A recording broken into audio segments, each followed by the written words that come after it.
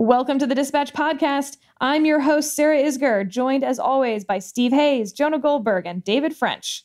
This podcast is brought to you by The Dispatch. Visit thedispatch.com to see our full slate of newsletters and podcasts, and make sure to subscribe to this podcast so you never miss an episode. Today, we're going to talk about the president's speech in the Rose Garden and his walk through Lafayette Park, why his approval numbers haven't moved even while a majority of Americans disapprove of his handling of recent events, Republican Congressman Steve King's primary loss last night, and what it says about the future of the Republican Party, and how social distancing measures appear to be taking a back seat to protests.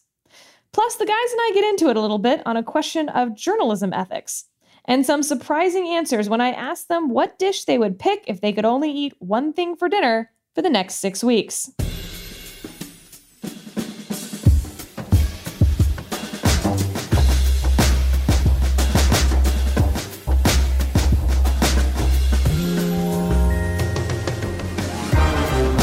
Let's dive in. Earlier this week, the president gave an address in the Rose Garden, fully dedicated for the first time to speaking about the death of George Floyd and the protests that have sprung up around the country. In the background, you could hear protesters being cleared from just north of Lafayette Park. And the president from there and a group of cabinet members and his senior advisors walked through Lafayette Park to visit a church that had been damaged the night before. This has sparked numerous conversations around the country, around kitchen tables. Jonah, starting with you, I know you love it when I do that. Is this the iconic moment of the Trump presidency so far? For now, yeah, I think it probably is. It just, it can always get worse. There can always be another iconic moment. I still, in some ways, because I'm a big fan of sort of magical realism, think the orb touching was the iconic moment of the Trump presidency. But I think it does sort of crystallize a whole bunch of aspects of Trump's presidency. And I think, the conventional wisdom is that the way you beat a challenger is do what Obama did. You do what Clinton did in 96, is that you define your opponent really, really early and go after them negatively in May and June before they have a chance to really get their campaign up to speed. And I think that in a twist, Donald Trump has done that with himself. He has defined himself negatively in a way that I think could have lasting ramifications. I just hedge on this because I think, the quote unquote enemy, and I don't like calling them the enemy, but for the sake of the phrase, gets a vote here. And the rioters and the Democrats could mishandle this so badly that Trump's shtick, his sort of strongman shtick, could actually end up retrospectively playing well. It's just right now, it's very hard for me to imagine how much worse society has to get for that to happen. And I really would not like that to happen. But, lots of people say, why can't Trump be more presidential? Why can't Trump do this? Why can't Trump show compassion? In a lot of ways, it's sort of like people asking me, why can't you win international ballroom dancing competitions? It's because I can't. You get that a lot? I get it a lot. I did, and the thing is, I don't have any of the skill sets or capabilities to do such a thing. Trump is like a basketball player with one move, and it's to do this strongman strutting stuff. His conception of the office, his conception of how media works, is to convey these very simple, strongman images, even if he doesn't actually want the responsibilities that come with actually being a strongman. He's a strongman light. He's strongman-ish. And I think at the end of the day, it's going to end up, I hate being so inarticulate. I was just so disgusted by the entire spectacle of it.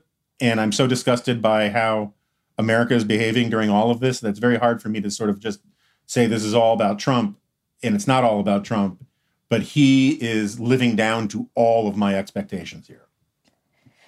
David, there's been a lot of comparisons to 1968 in the last week.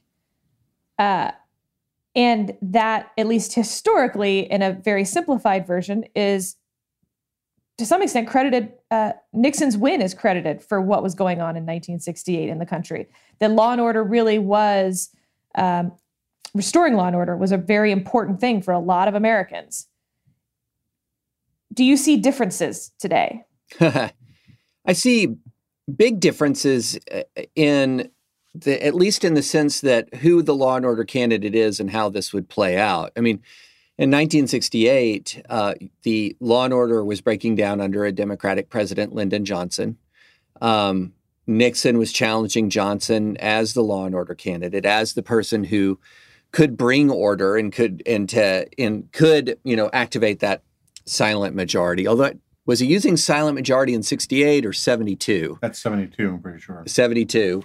Okay, scratch the silent majority comment, but who was running as the guy who could bring order out of chaos. And, I think this is not, we're learning, here's the standard caveat regarding political prognostication these days. Who knows what will happen? But if I had to give my best guess, I don't think that the law and order argument is going to work for the person for whom law and order broke down during his presidency. I mean, this is a person who was calling what was going on in 2016 American carnage. And what that was, even at the height of riots in Ferguson or Charlotte, or some of the Antifa violence in Portland, was nothing like what we've been seeing over the last 4 to 5 days. Nothing like it. I mean, this is where the 1968 comparison, for the first time in my life, has become at least somewhat in the ballpark. I mean, 68 was still worse. 67 was worse. But, this is far worse than the carnage that Trump decried. And I think even worse for him, I think an awful lot of people look at his leadership as things are breaking down and saying, wait, that's the opposite of a steady hand. That is the opposite of calm under pressure.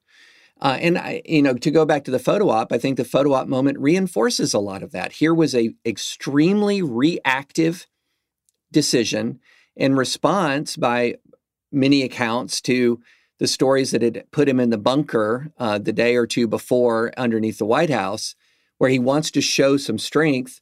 The whole thing is botched. And all his defenders are left with is an argument over whether or not pepper balls are tear gas, and whether or not it's the fake news media is exaggerating what he did because pepper balls were used to help clear the path rather than tear gas bombs or tear gas canisters. And that's what we're left with now. And so I think that, it's still a long time before the election, but it's tough to run as the law and order candidate when law and order broke down under your watch. And it's easier to run even if you're a Democrat who's traditionally not going to be arguing for this sort of overwhelming force, to say, if I wasn't this guy, I'm not this guy. And if this guy wasn't here, tension would not be so high in the United States. So I just don't think it works in his favor. Steve, broad question to you on the reaction from inside to this event. Bill Barr, through a department official, does not appear to be a leak, has said that he was the one who ordered the clearing of Lafayette Park when he saw that it had not been cleared in time. Defense Secretary Esper initially said he did not know where he was going, and just now has had a press conference where he has sort of backtracked off that and said he did know that they were going to the church. He just didn't know what they were going to be doing there. You have Republican senators pretty split. You have some defending and some saying that it was inappropriate. Ben Sasse comes to mind as one of the ones who put out an inappropriate statement. Tim Scott did as well, though, which was meaningful to me at least.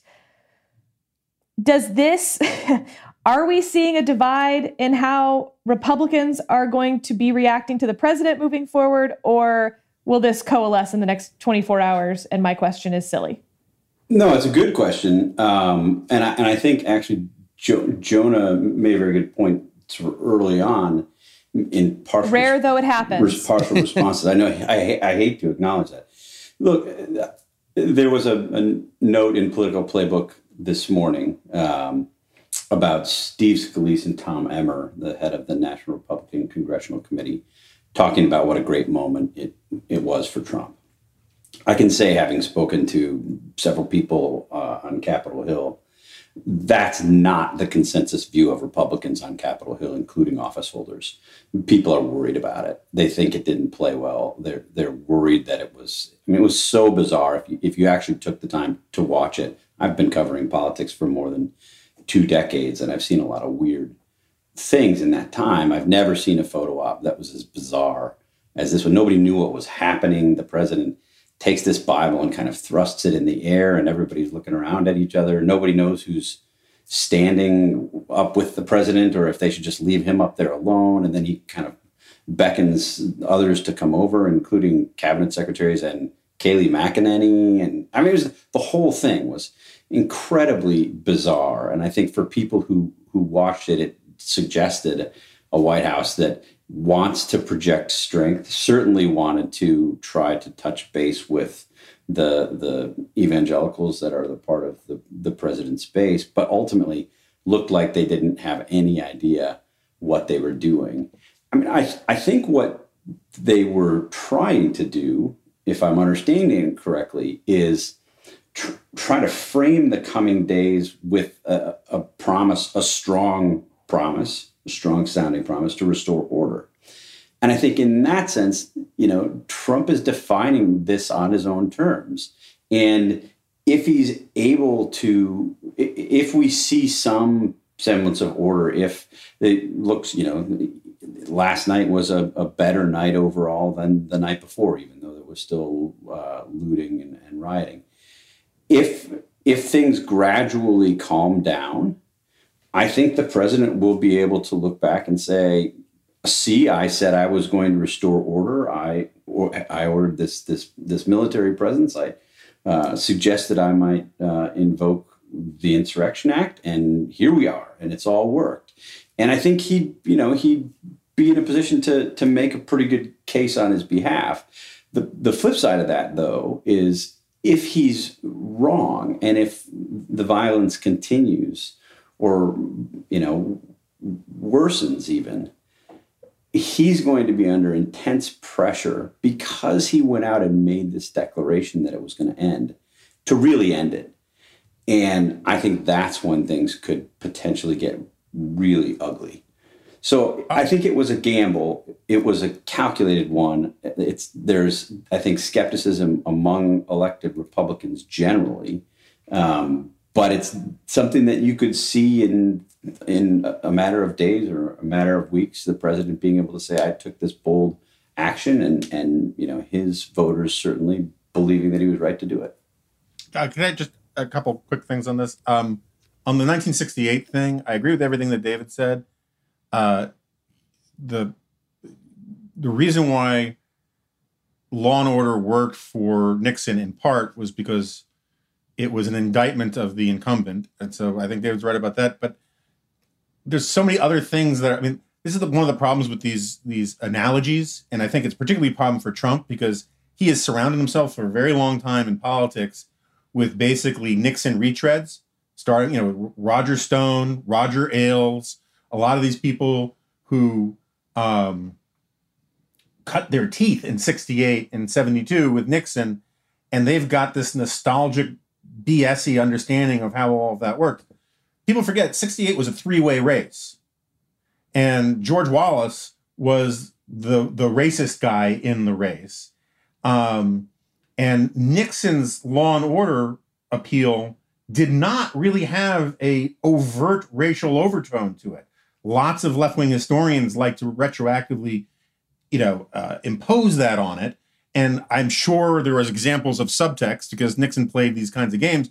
But Nixon was the safe choice if you wanted someone who was for law and order and restoring stability, because he wasn't trying to appeal to racists. He was trying to let Wallace have those guys. Nixon was still they brought him basically back from the wilderness to get over the Goldwater Yahoo stuff and have someone who actually had a history of the old Republican Party, which had been in favor of civil rights.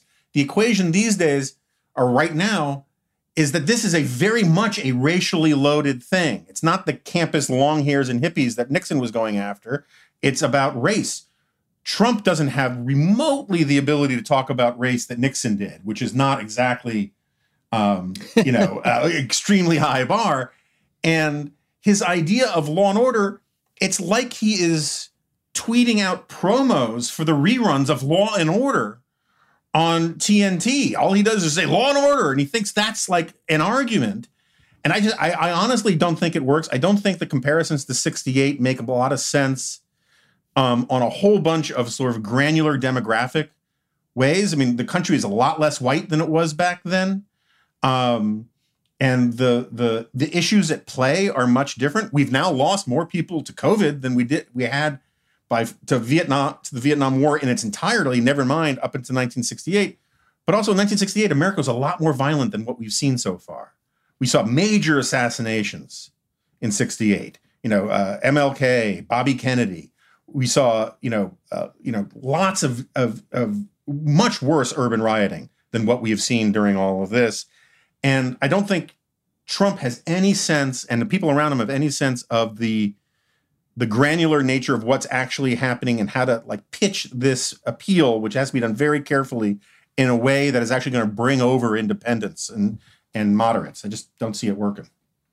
David, as our suburban dad, I want to go over some polling with you. And listeners, as you'll know from my rants and TMD or my own pieces, never trust one poll. So I've got a couple here that I'm going to smash together. Lech Walesa was pretty trustworthy. Sorry. Jeez. I'm just dad joke. Dad joke interlude. I've been stuck with my daughter for weeks on end. I'm a dad joke guy. So he's been telling dad jokes all morning. I asked for a lighter topic and he texted me back the word helium. That's how my morning started. You've been punishing me ever since. I like it. So David, no question that more Americans in multiple polls, CBS, Reuters, Morning Consult, disapprove of Trump's handling of the event's protests versus approve. Roughly speaking, on the Reuters poll, 55% disapprove, CBS 49% disapprove, 40%, by the way, strongly disapprove, and it's in the mid to low 30s on the approval number. Also, right track, wrong track. 31% of voters say the country is headed in the right direction, the lowest since Morning Consult started in Trump's presidency. 69% say wrong track. Now, that being said, here's the issue when you dive in. Of Republicans, 65% say the country is in the right track. So almost the exact reverse. Mm-hmm. And when you actually look at the president's approval rating, it is largely unchanged, statistically at least unchanged. Despite COVID, despite urban unrest, a lot of pundits are saying, this is all going to come down to the suburbs, and the suburbs are deeply unhappy with the president. Biden's lead over the president nationally has not particularly changed either. It's maybe ticked up a little. Some of that might be noise right now. You're in the suburbs. Yeah. What do you see, and how does this sort of unhappiness with the specific, but no change in the general, sit with you? Yeah. What are people saying at your Pilates class? Now, this is a Heart of Red America suburb. I mean, there are Pilates classes. People just aren't proud of it. So, yeah, that's a really good question.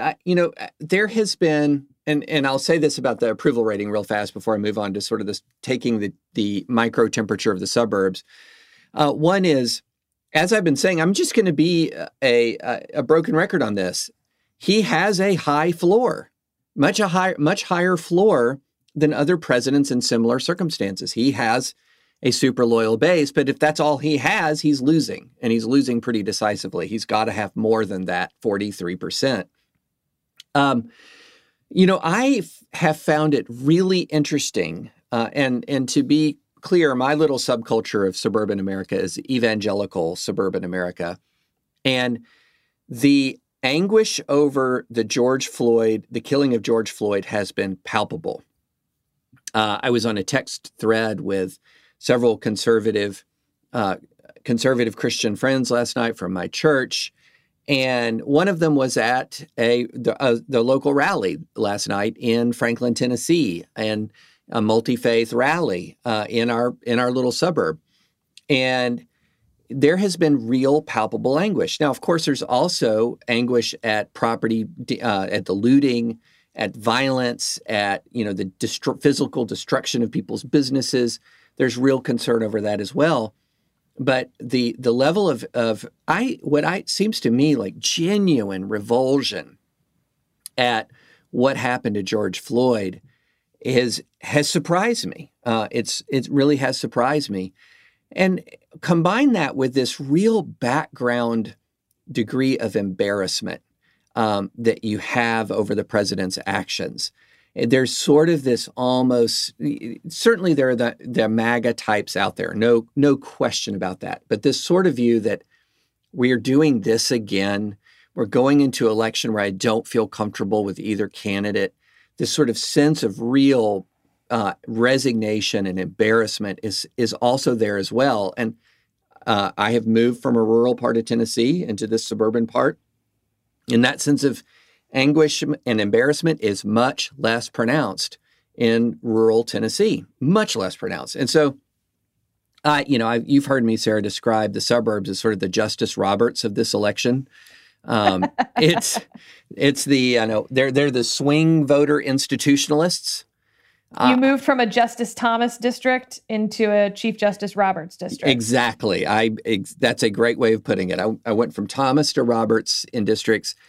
And, to a great degree, suburban voters strike me as sort of like they're institutionalists, whether they might be conservative institutionalists or more progressive institutionalists, depending on your region. They want things to be calm and okay. They want things to be normal. And they're not revolutionary. They want things to be, they might want to push in the ship of state in one direction or push the ship of state in another direction, but they want it to be done in an orderly fashion. And what's happening right now is completely contrary to that culture, to that ethos. And I don't think that helps the president. I just don't think it helps, especially when he's not seen as a calming force. There was nothing about that photo op on Monday that was calming. It was deliberately provocative by clearing the protesters 30, 40 minutes before it occurred. It was a deliberate act of state intervention against in using pepper balls and smoke grenades against peaceful protesters to clear a path for a photo op where he waves a Bible in a purely demagogic fashion. That is not something that says, oh, he's got this. It does not say that at all. Steve, we haven't talked much about Joe Biden yet in our, 20 minutes in here. Interesting number to me was that Joe Biden, on how effective he has responded to what's been going on, has the exact same approval numbers, statistically speaking. 33% approve of Joe Biden's, quote, handling statements on what's going on. But here's the number that really stood out. Nearly half said they just haven't heard enough. Politically speaking, when you look at everything that's been going on for the last month, and I, for one, feel like aliens must be invading next month because this keeps escalating into crisis after crisis. Is Joe Biden fine with half the country not really hearing from him still? Sure. Yeah. I think that's completely fine. Look, he hasn't done much, right? I mean, he visited a church. I don't know whether that came before or after. I think it probably came after that poll was completed. So he hasn't done much. He's given a statement. He put out a statement late Saturday night. But he hasn't been involved. He hasn't been looking for the cameras. And I think that's probably the right move for him here, unless he thinks that he could say something that would change the situation on the ground and actually help bring people together. I think he's right to want to stay out of this as a political matter. I think that he's also said though that he probably will not pick a VP candidate until August. Do you think he holds to that, or is this going to force his hand on picking a VP? I don't think there's any reason for him to rush that pick. There's been a lot of talk about how this changes the calculus around that pick, and puts additional, particularly in the context of the Democratic Party, puts additional pressure on him potentially to choose a black running mate, a black female running mate. So the rise of Val Demings. Yeah, you've heard a lot more about Val Demings. You've heard a lot more about Kamala Harris in the last few days. I think the talk about Val Demings, having had some conversations with people in the last couple of days about this, it is, I think initially, I don't think you were in this group, Sarah. You have been talking about her sort of from the outset.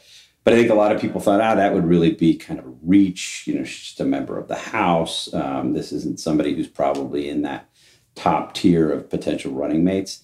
And I think there's a growing sense that she really could be, given her background and what she's done. And she has respect from Republican colleagues in the House. She sent a tweet over the last couple of days. It was pretty aggressive, calling for people to resist. So really backing the protesters in a way that some read as going too far. But I think we'll be hearing a lot more from her in the coming days, and I think we're likely to see her start and continue to rise. Jonah, is this the end of Clubmentum? I kind of feel like it is. Again, unless the aliens land next month, and then we're on a whole different track. Yeah, no, I mean, again, it is. Making long-term predictions is really difficult, especially about the future. But I wrote this column. I stand by the reasoning. I wasn't planning on race riots and mass protests and urban unrest, which does kind of change one's equation about things. And so I do think if we were talking 2 weeks ago, it would have been a mistake to pick, a Stacey Abrams or even a Val Demings, or really an African-American woman as a running mate, just given the range of options. I'm not against having an African-American woman as a running mate, because it would have given Trump the ability to do a lot of demagogic, nasty stuff, play the reparations card and all that kind of stuff. But the equation just simply changed, and you can see the case for Val Demings much more strongly now. I think there's a much better case for her than say Stacey Abrams, because what you want to do is you want to check some boxes about how it's an African American. You want to, it's got to be pleasing to the base, but you also want some reassurance to, the Justice Roberts burbs. And having the former chief of police of Orlando is a good way to sort of have your cake and eat it too, politically on that. It makes a lot of sense to me. All right, David, we have 2 members of Congress who are leaving as of January 2021. And one is Steve King, who lost his primary last night. And one is Will Hurd, who retired. Right. Two sides of the same political party, if you will.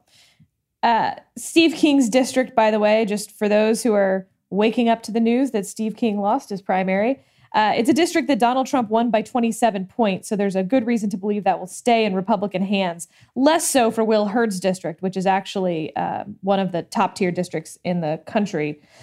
I'm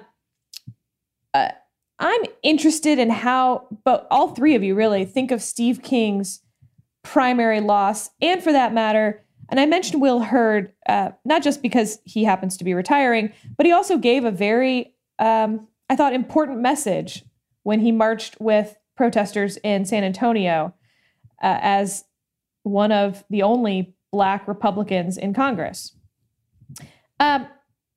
Steve King had been controversial really since he started in Congress, and yet he loses only in 2020 in this primary, and probably because he was abandoned by the party more than any individual thing he said. He didn't have any money to run. He didn't really have much of a campaign to speak of.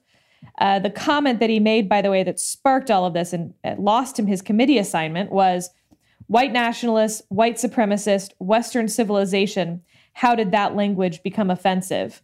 But even back in 2016, he said the whole business, and he's speaking here of multiculturalism, the whole business does get a little tired. I would ask you to go back through history and figure out, where are these contributions that have been made by these other categories of people you are talking about? Where did any other subgroup of people contribute more to civilization? And that's not even, I mean, this goes all the way back. So there's sort of this, I think, line within the Republican Party this morning that, like, see, that, you know, we've cleaned our own house. He's out. This was a primary. I'm not sure that I'm fully buying into that narrative of Steve King losing, with Will Hurd also retiring. Well, I mean, look, we can unequivocally celebrate the demise of Steve King's political career. I mean, that is a classic example of addition by subtraction, in much the same way that Roy Moore's loss in 2017 was addition by subtraction. But David, let me give you another example. Ron Desjardins won his primary in 2016, I believe it was. You anticipated my next sentence. Oh, David, you and we're doing too many podcasts together. We're in mind meld. Podcast partners. Yeah. There is need for more addition by subtraction, including Scott Desjardins. Scott Desjardins, sorry. Who is in my neighboring congressional district. He is, in fact, I was at one point, I lived, I think, 2 miles from his congressional district. I wanted to vote him out of office so badly. Part of me wanted to just move 2 miles to vote him out of office. But he's still in. And this is a guy who his legacy of personal scandal is he has a legacy of personal scandal that is one of the more grotesque records of any politician. I mean, as far as, the scandal of threats of violence, of plying patients with drugs, of being on tape urging people to get abortions, I could go into all of it, but it's extremely, extremely sordid. So, yeah, there are still unsavory people on the GOP side. I think, however, the main problem with the GOP right now isn't so much that it's got these, it's got people like Steve King sort of seated in the elected ranks. That's not the main problem of the GOP. The main problem of the GOP is it's orbiting Trump like Io orbits Jupiter, and that the gravitational pull of Trump is having the same effect on the GOP that the gravitational tidal forces of Jupiter have on on Io, which is it's turning it into a volcanic mess. And that's the main issue right now, not this person or that person who's got this checkered past or these awful views that are scattered in the delegation. It's the incredible gravitational pull of Trump and Trumpism. That's the issue. I mean, look, if a Democratic politician, I mean, we could say this 1,000 times. If a Democratic politician had done what Trump did on Monday, or if a Democratic politician had tweeted any number of things that Trump did, the GOP would be united. It would have voted unanimously to impeach a Democratic president who did exactly the same things that Trump did regarding the Ukraine.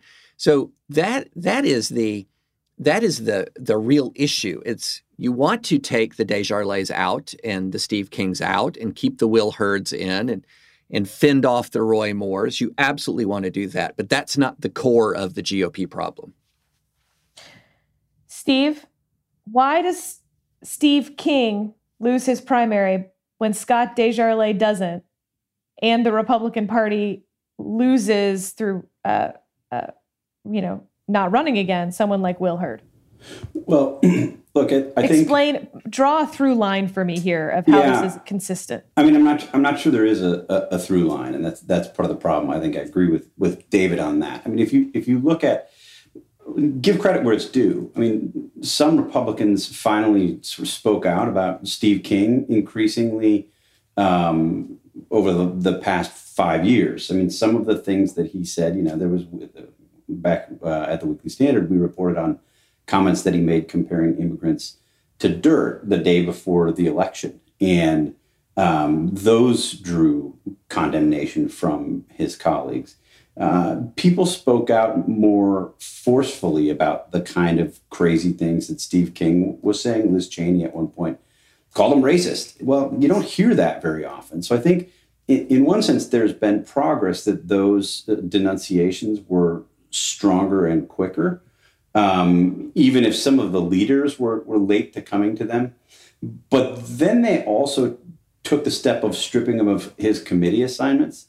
And if you look at how Randy Feenstra won, that's the candidate who defeated him in the primary, his focus was not so much on Steve King's incendiary language and the fact that he's an embarrassment to humanity, but he ran against him as an ineffective congressman. Said, basically, this guy doesn't pass any bills. He's not on any committees. He can't actually do anything for Iowa's 4th District. Why would you want him in Congress? So it was a practical case, and I think probably the smart case to make if your goal is to win the primary, which his goal and the goal of his advisors no doubt was.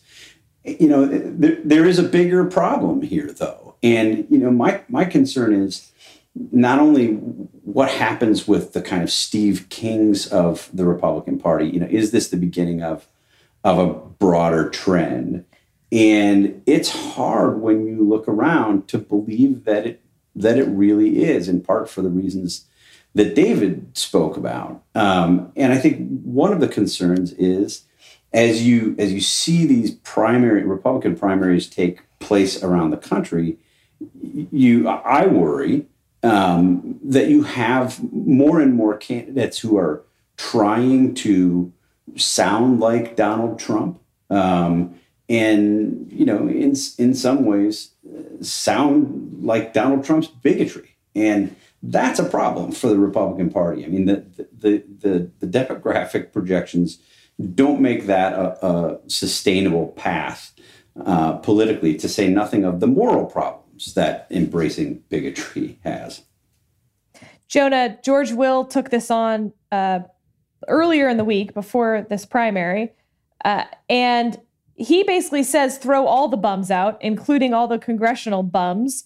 He says it with lots of big words, and says that that the Republican Party chose to stock Congress with invertebrates whose unswerving abjectness has enabled Trump's institutional vandalism, who have voiced no serious objections to his Niagara of lies and whom T.S. Eliot anticipated. We are the hollow men, our dried voices when we whisper together are quiet and meaningless as wind in dry glass or rats' feet over broken glass. Well, first of all, as someone who once worked for William F. Buckley, I cannot stand opposed to polysyllabic sesquipedalianism. But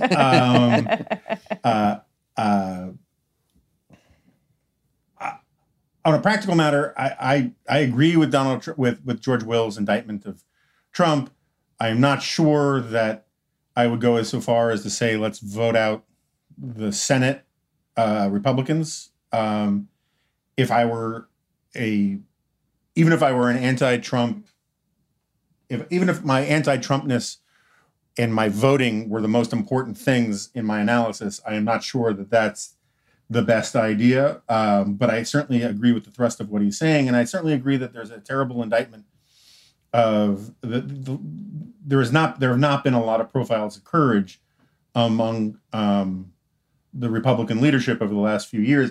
I want to take a step back, though. When you asked about the Hurd and the King thing, my initial response was going to be, so One left the party in disgust, and one was kicked out of the party because he was disgusting.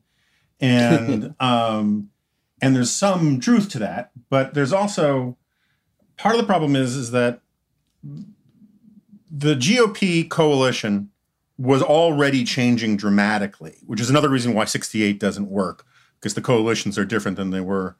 But the beating heart of the FDR coalition, the white working class, non-college educated, Joe Sixpack crowd had been moving Republican for a long time, and Nixon was part of that. The Republicans have struggled to hold on to the suburbs, particularly suburban college-educated women, for a while now. And going into 2016, Ted Cruz had this theory of the electorate, which is sort of like the white Republican conservative, the white right-wing version of the Obama theory of expanding the base, expanding the electorate. There were these 10 million hidden voters and all of the rest. Turned out that Trump took that theory and ran with it and brought out all of these new voters who aren't all bad people. They're not all deplorables and all of the rest, but they are more populist. They are more receptive to stuff that the old Republican Party of Reagan and Bush would just never tolerate. And the theory is, I think a lot of people have, is that, man, well, Trump is chasing away these suburban voters, particularly these suburban college-educated women anyway, and he managed to win by pulling in these new voters. This really is the new GOP now. I don't know how to talk to these people. Trump does. So I'm going to talk like Trump on the assumption that it works. And when you talk to a lot of Republican politicians who go to these rallies and they just see these new crowds of people that they've never seen before at Republican rallies, the normal Republican crowd, they go to, fish fries in Wisconsin, or to the Shriners and the Knights of Columbus meetings. They've known these people all of their lives, and they know how to talk to them. And then all of a sudden, a whole new crowd shows up that loves Trump, that doesn't care that he sounds racist, doesn't care that if he is racist, and they think, so I got to talk to, these are my new constituents now. And even if they don't believe it, they don't know how to talk to these people other than the language of Trump is awesome. And I think that's a huge part of the problem. I don't think the entire GOP leadership has gone populist, nativist, racist, or any of these kinds of things, but they're scared that their voters have, and they are slaves to their voters.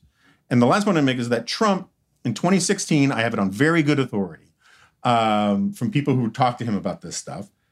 It's not that Trump is, he is not a Klansman, right? He didn't spend his days cutting eye holes in the pillowcases of Mar-a-Lago. He may be insensitive. He may be sort of a bridge and tunnel, racially insensitive guy, the way he talks about the blacks and all that kind of stuff. But he wasn't a real Klansman. He thought a big chunk of the GOP was. And that's why he didn't want to disavow David Duke's endorsement, because he thought it would cost him a huge number of votes. That's why one of my favorite scenes of all of Trump anecdotes is at the 2016 convention, where Trump passionately condemns the wanton slaughter of a bunch of people at a gay disco in Orlando, and by a jihadi terrorist.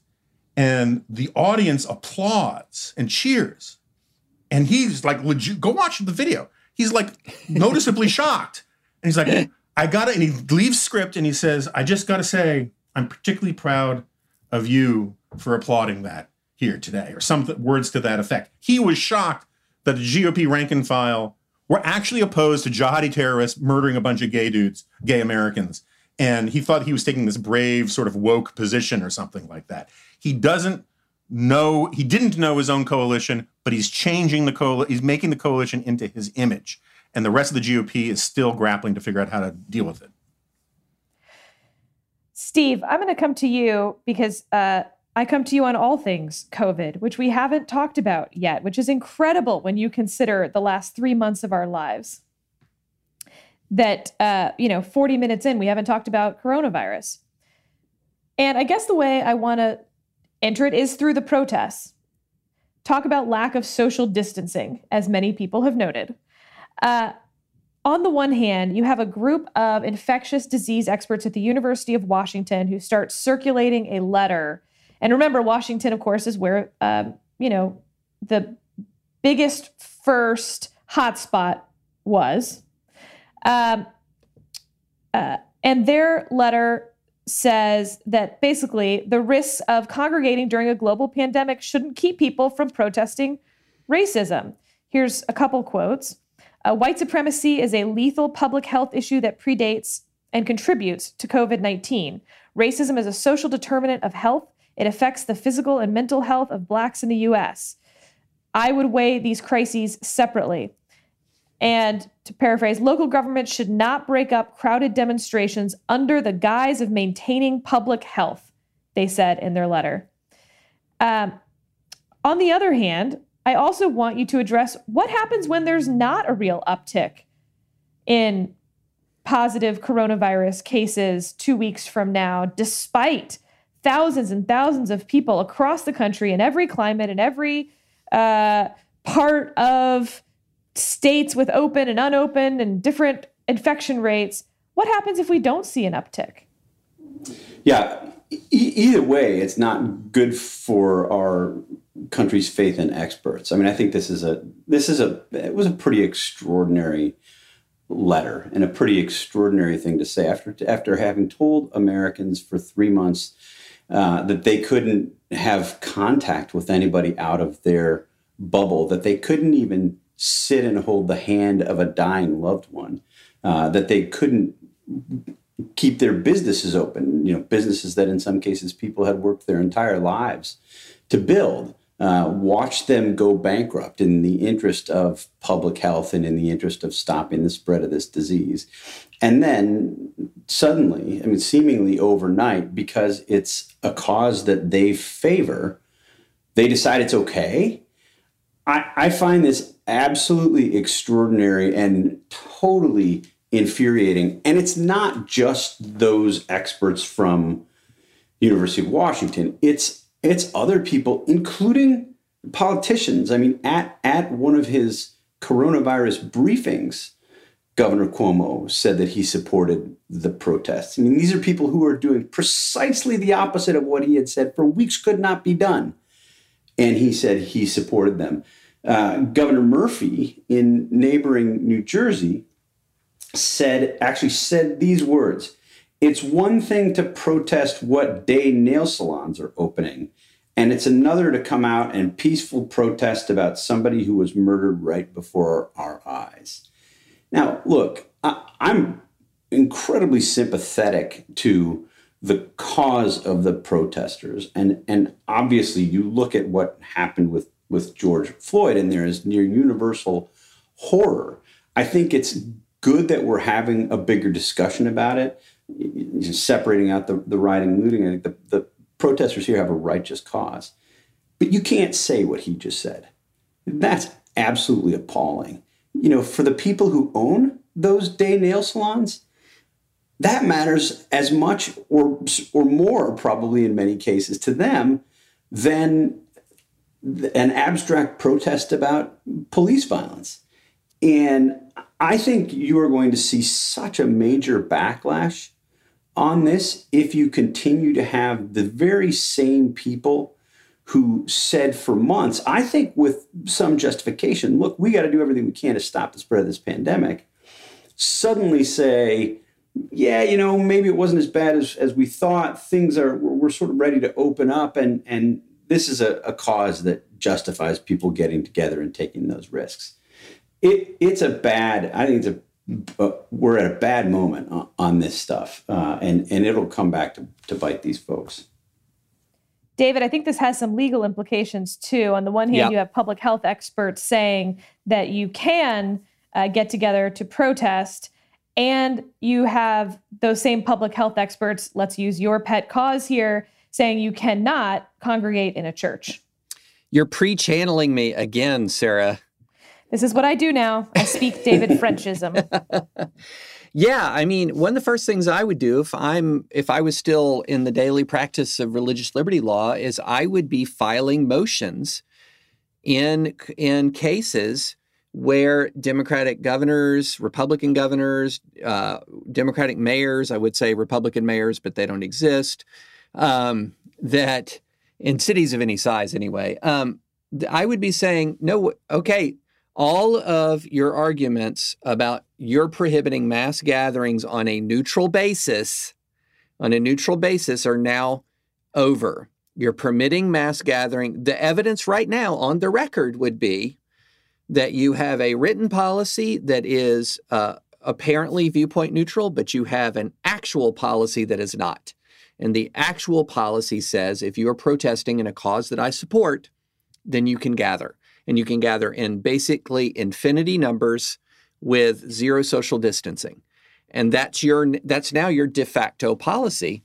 And I would like my chances, honestly, in court. I would like my chances. There's also a selective enforcement argument. Oh, they're saying they have limited resources to arrest all the protesters. Fine. But then if you do take any adverse action against someone at a church, selective enforcement is nearly impossible legally to ever win.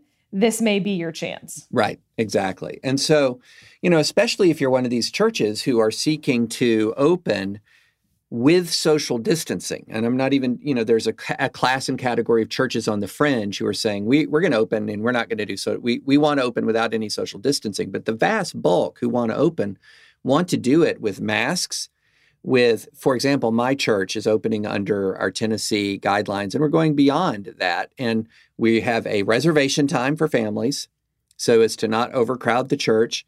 We are being asked, though not required, asked to wear masks. We're going to we have one entrance, one exit. We have all of these measures to protect the congregation. And I think it's all prudent and it's fantastic. But, in other parts of the country, churches are going into federal court and asking to open on that very responsible basis. And as we just talked about in our Monday advisory opinions, they're being denied. I mean, the Supreme Court did that on Friday. And so I do think that there is a civil liberties issue here. And then I also want to echo what Steve said about experts. Okay, so we have seen in the last 3-4 months a huge debate about scientific expertise and the role that scientific expertise should inform public policy. And then we just had, as Steve references, these scientists using their science credentials to add additional heft to what was a blatantly political statement. And that, in many ways, sort of sums up a lot of the critiques we have of the expert class in this country. And that is, they're using credentials that they have to imbue them with authority on matters outside their narrow set of expertise. Because I'm sorry to say that in the middle of a pandemic, that you're going to risk perhaps many, many more deaths because white supremacy is more of a public health issue than a pandemic. That smacks of politics a lot more than sort of the precision of epidemiology. Well, so just one quick point on this. It's also there's such it's not even apples and oranges. It's apples and pink flamingos, because the idea, like, I would actually give these woke public health people writing this thing some benefit of the doubt if what they were suggesting was, if you let these protests take their course, we will solve the problem of white supremacy and racism in this country, right? But it's not going to do that. So what they're basically just saying is you should allow performative stuff, even though it's not actually going to fix anything in the long term. And it's just that it's like with the pandemic thing, there's actually a measurable metric for what success looks like. Letting more people burn up Korean grocery stores for another week or clog streets in protests spreading the pandemic, there is no metric for how that reduces racism and police brutality in this country. All right, I want to do a quick journalism topic for each of you, a hot take, if you will. I'm actually very curious in what each of you will say, and then we'll do our lighter topic at the end. So here's the quick question. And Steve, I'm coming to you first. you handled these issues for us at the Dispatch.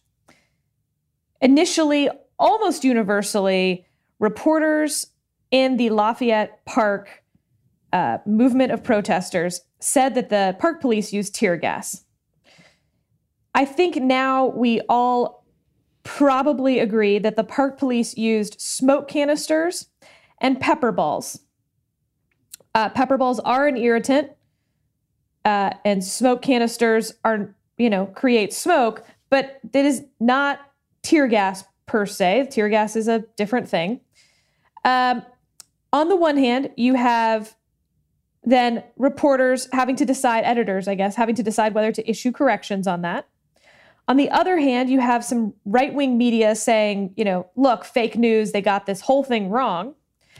And then you have, I think, a lot of reporters on Twitter sort of mocking that it was incorrect and saying that, well, pepper balls plus smoke canisters equals tear gas in effect. And therefore, it's, eye roll silliness to say that there's any distinction. I'm curious. You've been in this business for a long time. Where do you fall on that conversation? Yeah, you know what? I mean, I actually don't think this is that complicated. You should be as specific as you possibly can in describing what's being used, and as accurate as you can. Make it as clear as you can to your readers who might not be sophisticated on these various distinctions. And if you get it wrong, you should correct it. In this case, I mean, it is an interesting back and forth, and it is sort of an interesting journalistic question. Reporters who were in Lafayette Park and surrounding areas, felt the burning sensation that they had associated, particularly those who had been, hit with tear gas in the past, with tear gas. So they used tear gas as sort of a general term.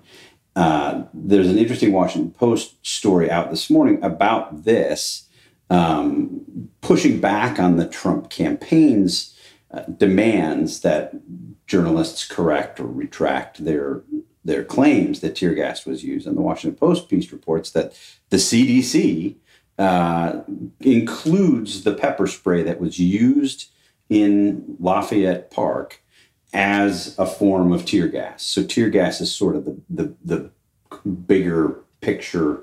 I wish I remembered my biology better and I could do it that way. But tear gas is the rectangle to pepper balls square. Sure, yeah, that works. I mean, that's just so I'm clear, that's not biology. I don't know. It is not where you went to school, but did they teach you that at Harvard? Actually, in the law school, they probably did. Frankly, they were like, biology. It's all the things. It's all about right angles. I was thinking of species, genus, things that I still get confused. Yeah, but okay. Tear gas is the sort of bigger category, and then the more specific claim was this particular kind of pepper spray. So I don't think, given what the CDC has said, that you have media companies that would have to run corrections or retractions on it. If the CDC and others, this has also been mentioned in medical journals, classify this pepper spray as a kind of tear gas, I think they're fine. And I think just from a strategic point of view, I think what the Trump administration is doing is trying to discredit the media. They're trying to do this at every single step so that people don't believe the reporting that comes from the media. The media have, I think, in too many cases, many journalists have made the Trump campaign's job easier than they should have. I don't think this is one of those cases. David, Jonah, anyone disagree? I have one gripe about it. I really don't. So part of my complaint with the people who are making this their hill to die on is, much like the Trump campaign, is they want to make it seem like the real controversy here is that the media described pepper spray and smoke canisters as tear gas when, we are so expert in the means of aggressive crowd control, we know it wasn't tear gas. The thing is, just think for a moment if all the initial reports got it right and said the president, in order to stage a photo op at a church, tried to dispel a peacefully protesting crowd with pepper spray and smoke canisters so he could hold up a Bible and a photo op. That's the issue. That's the bad thing. And they would find something else. They didn't use smoke canister. They were smoke, jars or whatever. Who gives a rat's ass? This is like rings in a frickin' 1,000-year-old tree. Every single time we have one of these things, the effort by certain people who don't want to actually defend what Trump is doing, but want to lend aid and comfort to his defenders, they do this anti-Trump nonsense where they make it sound as if this choice in this election is between voting for President Donald J. Trump or President New York Times, as if they are actually running against each other. And I'm with Steve entirely. If you got some facts wrong, correct the record. It's not a big deal. But the underlying issue of what the administration did, lying and misleading or duping even a member of its own administration to go on this walk so they could create some frickin' video at the Republican convention of Donald Trump's heroic victory in the Battle of Lafayette Square, and talking about battle space on the American homeland with the Secretary of Defense, and using pepper spray, but not tear gas, because that would cross the line. That's the issue. And they want to make the one issue that they don't want to talk about is the actual issue. And that's why I find so many of these debates so frustrating. Can I take your rant and raise a rant? Sure.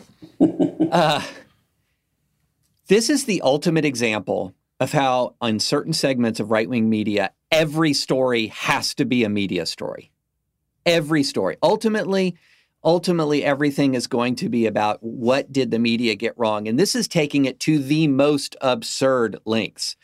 Because to be very clear, what the media messed up is that by referring to tear gas can only mean CS gas, and it cannot mean CN gas, which the CDC disagrees with. I mean, that's how much we're picking this apart.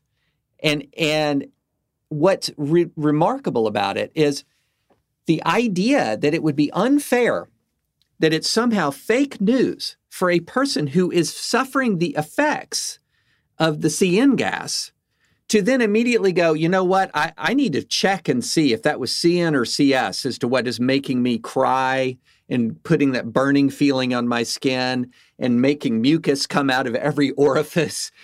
Is that CN or CS? Because I don't want to be fake news.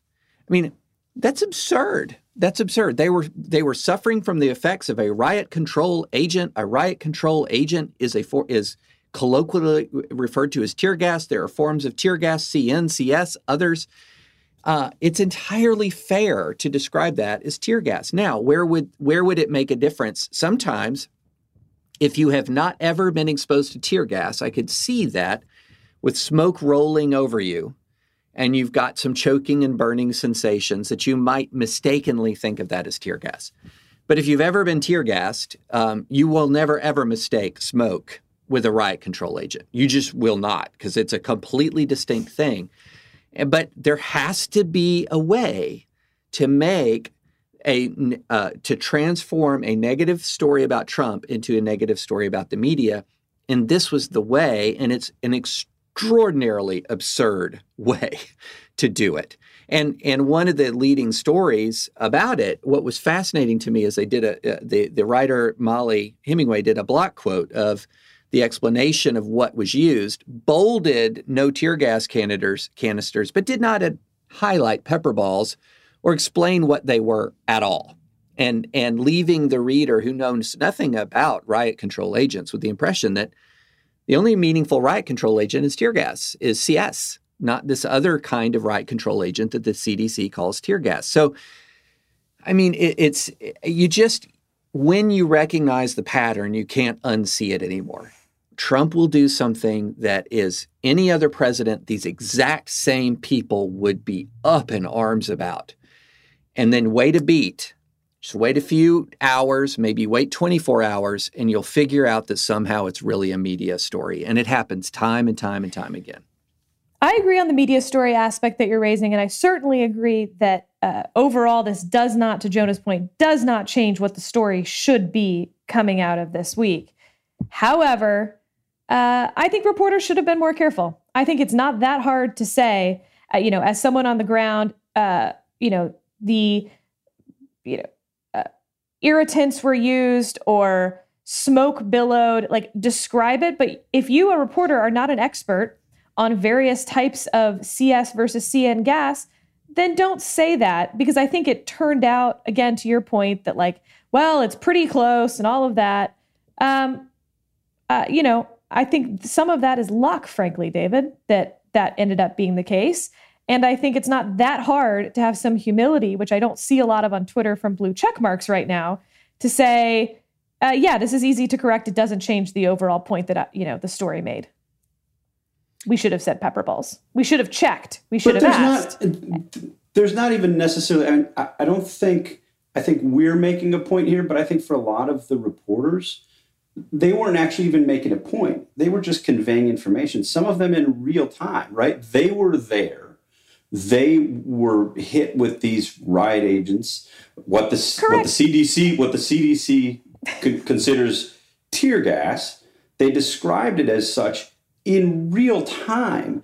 I mean, I think first of all, I don't think it's inaccurate. And secondly, I don't think you can ask reporters who are, literally wiping away their eyes, this irritant from their eyes, to pull out their iPhones on live television and say, all right, now let me get into the CS versus CN thing here.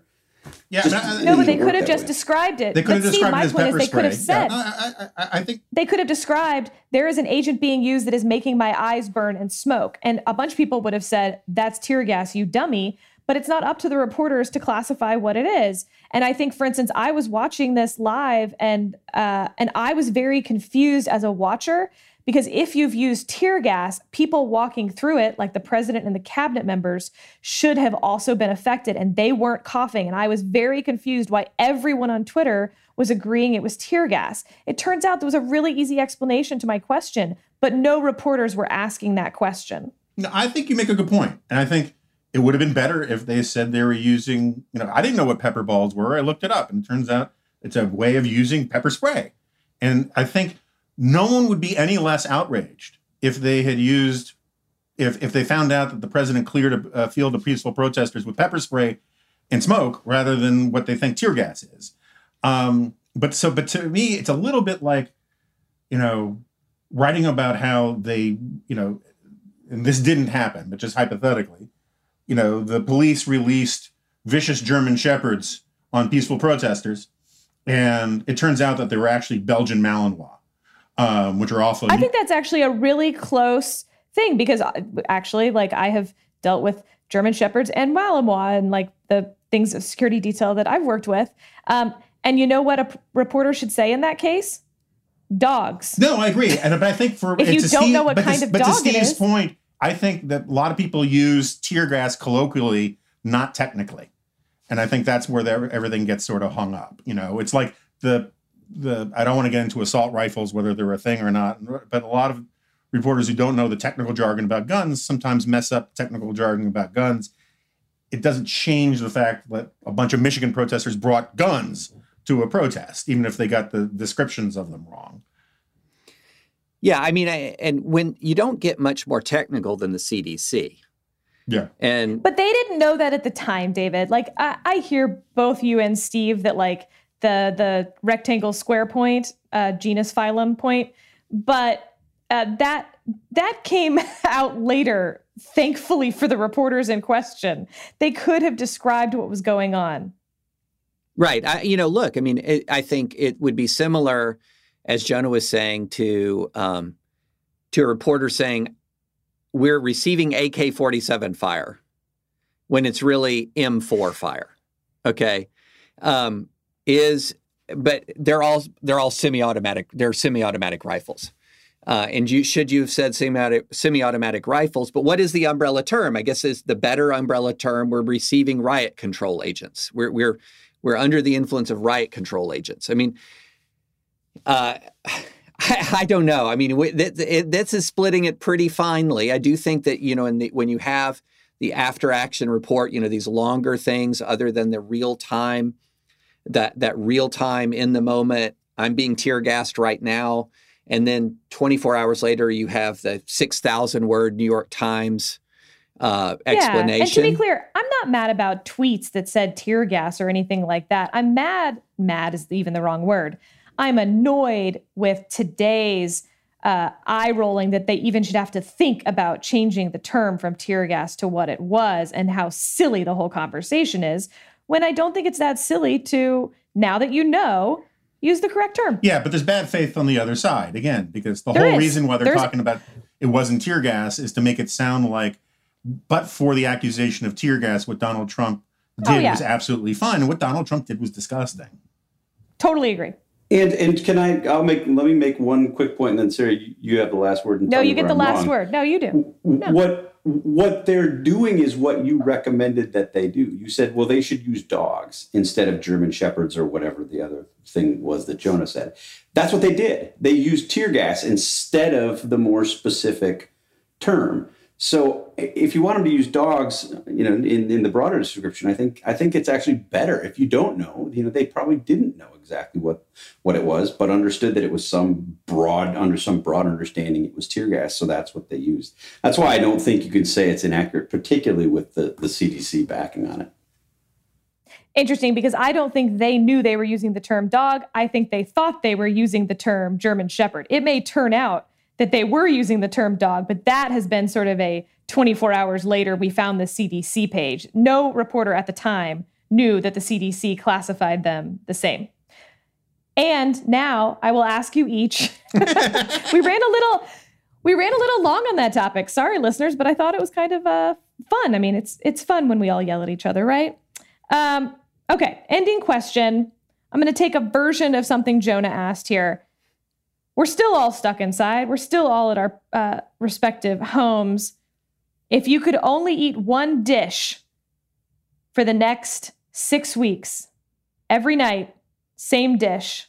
You don't have to eat it for every meal, just dinner.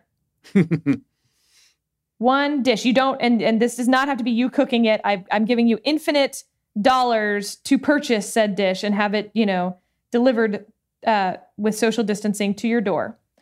What is that dish? Starting with you, David.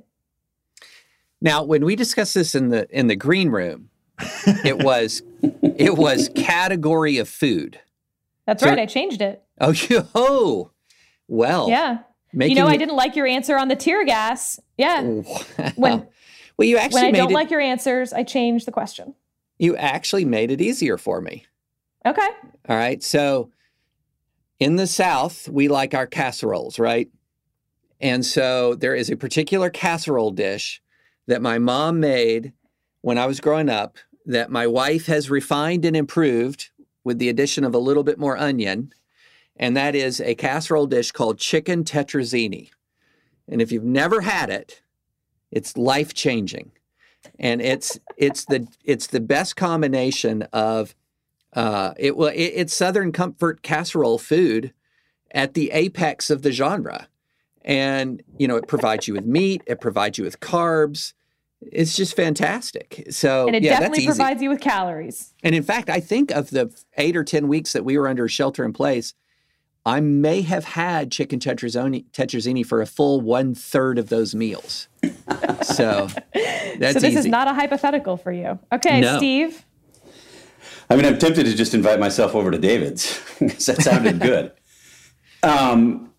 If we have to eat it for every meal for 6 weeks, it does change Just for the dinner, thinking. you said. Sarah's Yeah, for dinner. But even for dinner, like if it's your dinner every night for 6 weeks, I mean, in a less specific question, I would probably choose some kind of steak. Probably don't want to have red meat every night for 6 weeks, although I've had periods in my life where I was close. So I think I would do tuna steaks. Whoa. Wow. Did not see that coming. Wow. Lightly seared tuna steaks with sriracha and maybe cut them up on, put them on rice crackers and with some cream cheese.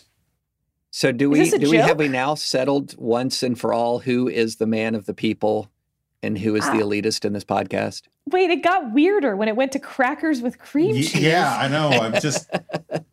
I'm like, you guys have never had. I'll make them for you sometime, and then you'll be begging me to come over and eat. I am rethinking my entire decision to join forces with Steve and start this thing. This is disturbing. I didn't see that coming at all. Yeah. Wow. It doesn't go with Spanish red wine very well, to be honest. True. No, I'd have to have some kind of Verdejo or something else. Oh my gosh. One last question on the parameters of this, Sarah. We are, for the time being, throwing aside any concern about carbs or, weight loss regimes or any of that kind of stuff. It's just, you got to do this for 6 weeks. What meal would you want to do? Right? That's how I intended it. Although Steve's, non-red meat thing, he certainly seemed to have taken into account the possibility of a heart attack. No question. Yeah. So you have to factor it in, I think. This is a tough one for me. I'm very tempted to say some version of chicken, rice, and beans, because I think that is just rice and beans alone, you get all of the sort of amino acids in the world you have. There's some umami-ness to it that I just love. But I think beans for dinner for 6 weeks is probably not something that most marriage counselors would advise. I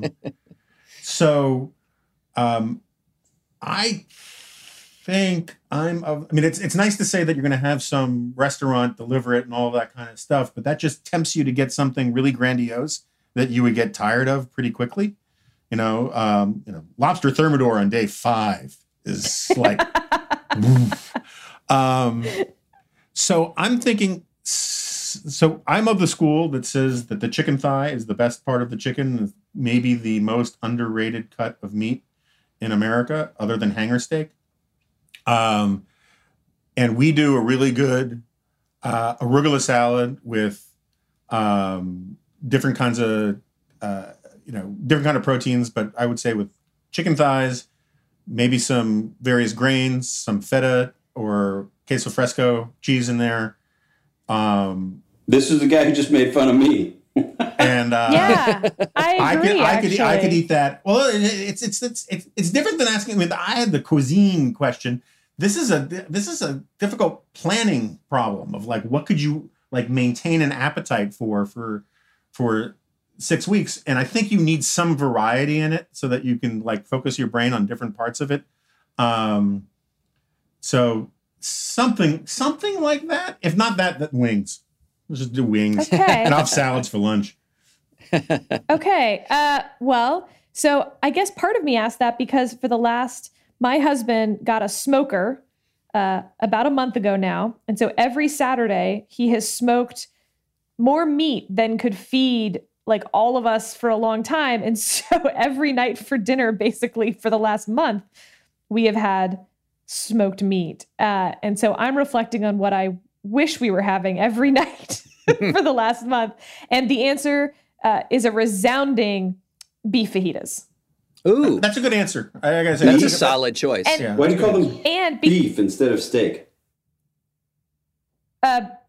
Because actually correctly done, it's fajitas. They were invented by Ninfa Lorenzo in Houston, a family that I know pretty well, Steve, and the history of fajitas. So I'll call them whatever I damn well. I know, but it's like dogs and German shepherds or two gas NCN. Beef instead of steak. I mean, it's fine. You call them what you want. You seem to be preferring the general category now. Because there's no such difference. All fajita, correctly described, is the specific type of meat used. So therefore, whether you describe it as meat or the specific steak, it's really just fajita. I mean, really, you should criticize me for putting anything before the word fajita. I just wanted to be clear that chicken fajita is not a thing. mushroom fajita is not a thing. But vodka martini is not a thing, just on the same principle. Yeah. Same principle. And to Jonah's point, I think that I've really won this because my fajitas involve all sorts of different pieces that you can, to Jonah's point, concentrate on. Yeah. You've got your rice, your beans, your great tortillas, your meat, some queso or cheese, depending on what way you're going, pico. I like a little pickle jalapeno with mine, some hot sauce. Are you a corn Guacamole? tortilla or a flour tortilla gal? Interesting question. So I make my own corn tortillas, and they're delightful. If I'm at the right place, which is Lupe Tortilla in Texas or Ninfa's, then I'll usually go flour because their flour tortillas are incredible. But correctly done, you go corn. Yeah.